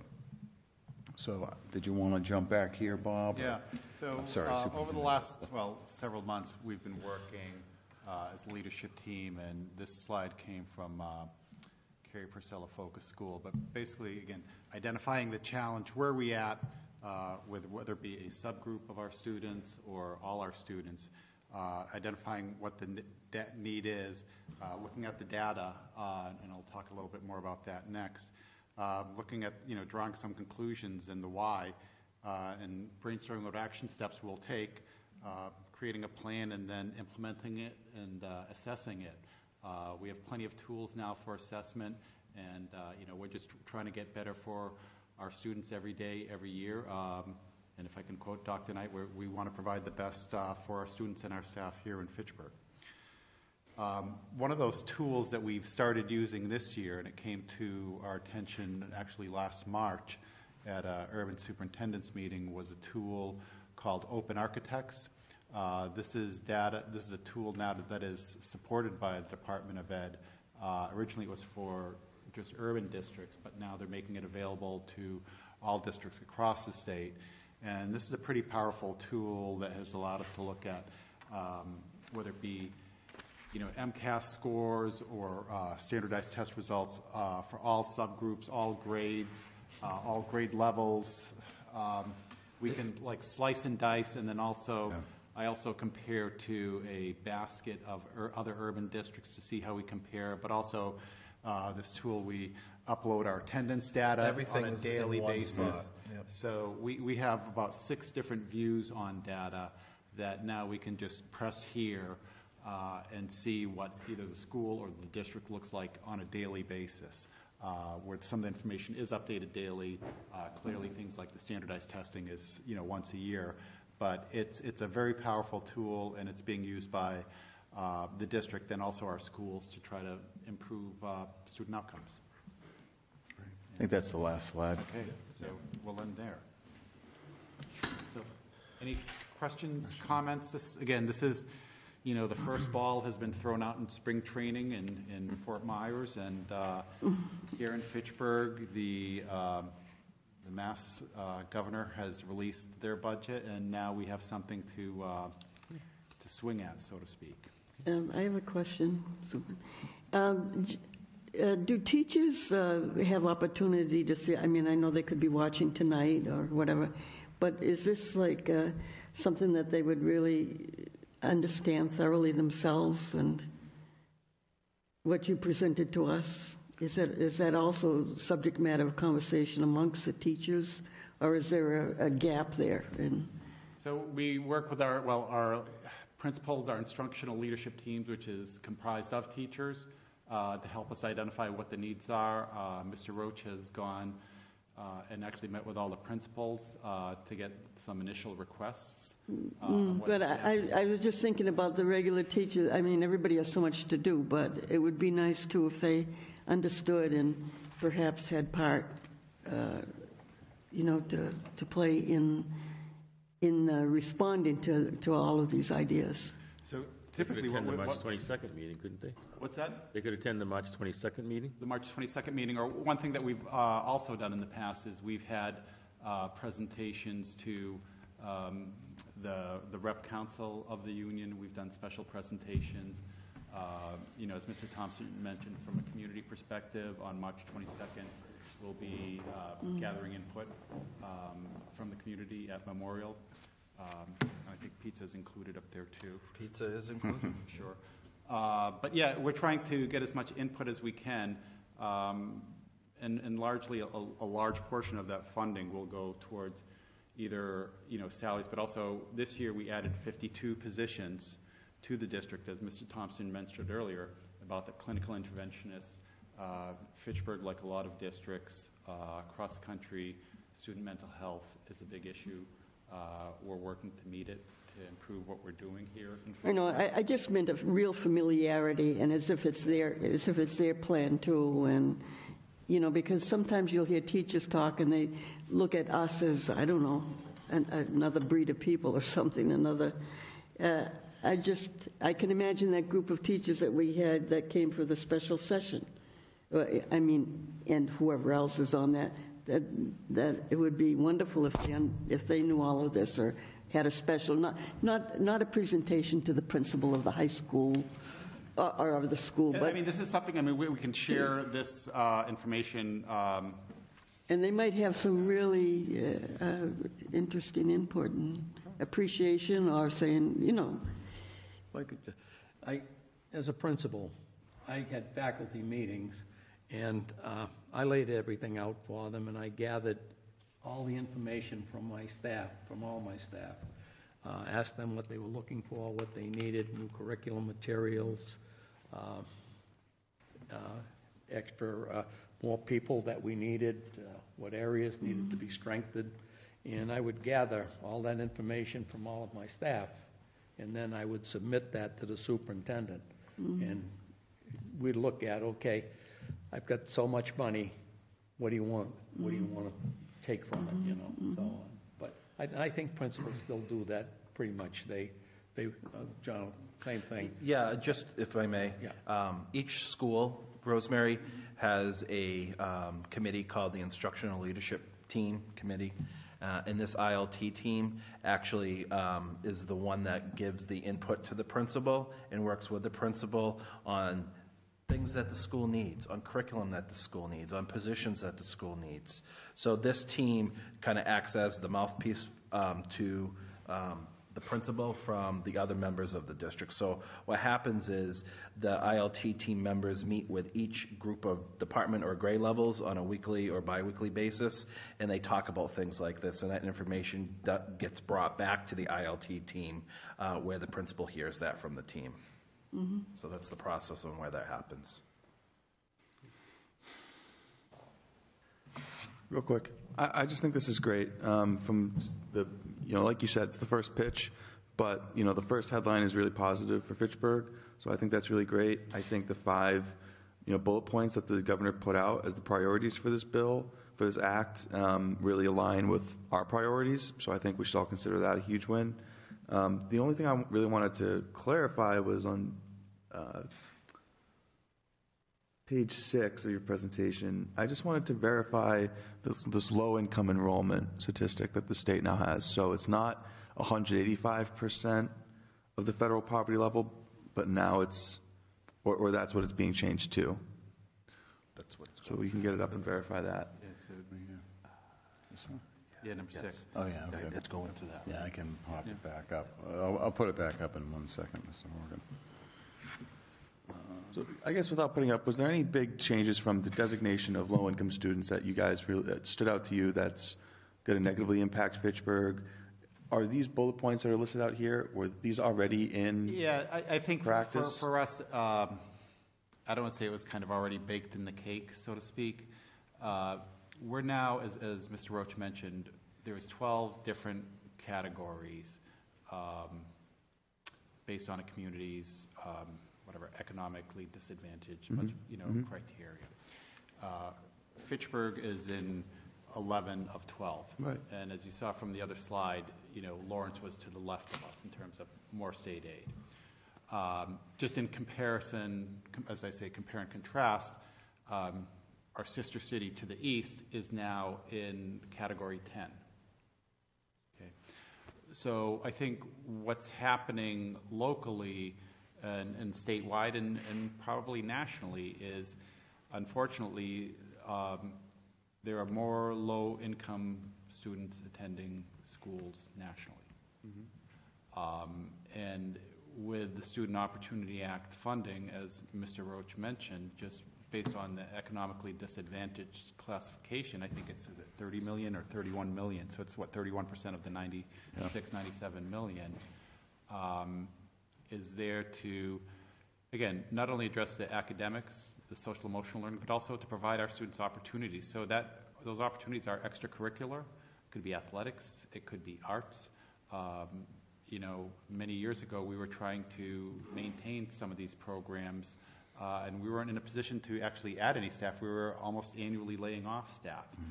So really, when either school committee or the public looks at Fitchburg, at least for the next, I'll say 4 years now, because next year is year 3, hopeful that the Commonwealth continues to fulfill the mission of Student Opportunity Act, and again, with the staffing that hopefully, our biggest challenge will be finding the staff, as I think we spoke earlier, with Ms. Fabali, not only Fitchburg is finding the staff to meet the needs. So that classification that you shared with us last week or 2 weeks before, that represented this new designation of low-income students. And these different bullet points that you have at the bottom of whether they're participating in state public assistance programs, that category 11, that total percentage that was used there was representative of all these, this new classification, this new designation of low income. Yeah, it's a significant benefit to our school system. Right. So the state used at one point low income. Right. They shifted to economically disadvantaged, which just like Tara did before, I'll just use a round number. So if your percentage was 50 at low income, economically disadvantaged, all of a sudden made it 35. So it lowered the percentage for the district, though the reality was you still had 50% of your students who were low income. So that actually hurt schools. In my view, as a principal, I found that to be not positive. And it's not like you want a higher number necessarily, but at the same time, you want what the higher number can give to your kids and your staffs and your schools and the capital improvements and all that type of thing that we need to do. Right. So going back to low income has actually then brought us back to where we were, which was somewhere in the 70%, 78 technically, which is a big advantage to our foundation budget. The reason we're at 96 million, 30% of it has to do with the fact that we have a high low income percentage. And again, it isn't a negative thing. It isn't a positive thing. It is a thing. And this allows us to obtain the kind of resources that our kids and our staff and our families need. So I see it as a huge positive for the way that we can now calculate this budget moving forward and then invest it in those types of things that we know our kids and everybody need in the Fitchburg Public Schools. Agreed. Yeah. It's a much more wholesome definition. Definitely. It's accurate. Right. Okay, thank you. I just wanted to have that conversation because I think that's really, poignant to our district and really important. I think that's sort of a standout we should be paying attention to. But this is all great. Appreciate the presentation. Thank you. Couple grants to, yeah. We're good. Okay, so I think, thank you for your questions, and more information to follow as we gather it. We have one grant to submit and two to accept. Yeah, so you heard a lot about the grant to submit. It is the Chapter 74 After Dark Partnership Approval Application. That's due this Friday. That would be for the program that you heard with Mr. Brown between Monty Tech, Fitchburg Schools, Gardner, and Narragansett. And then there are two to accept. That's the 21st Century Internship Grant for $60,000, in addition to the 21st Century Enhanced Programs for Special Education students, and that is for $10,000. I think with that, Mr. Mayor, we're action ready items to be for voted action on. items. Yeah. We just have two of them. Want to bundle, wish of the committee to bundle? Just the two. Just the two, 23-239, 20-240, 23-240. I have a motion to bundle? Motion to bundle. Why bundle if there's only two? It's Just gonna two, be just two votes anyways. It's All right, great. I rescind my bundle comment. All right. Motion No to no bundleage tonight. All right, 23-239, approve the superintendent's recommendation to submit the following grants, after dark grants unknown. Motion to accept. Motion made and seconded to accept. All in favor? Aye. All opposed is unanimous. Thank you. Next, 23-240, approve the superintendent's recommendation to accept the following grants titled 21st Century Internship Grant, $60,000, 21st Century Enhanced Programs for Special Ed Students, $10,000. Motion to accept. Second. Motion made and seconded to accept. All in favor? Aye. All opposed? It is unanimous. No need for executive session at this time. Motion to adjourn. Motion made. Second. Seconded to adjourn. All in favor? Aye. We are adjourned.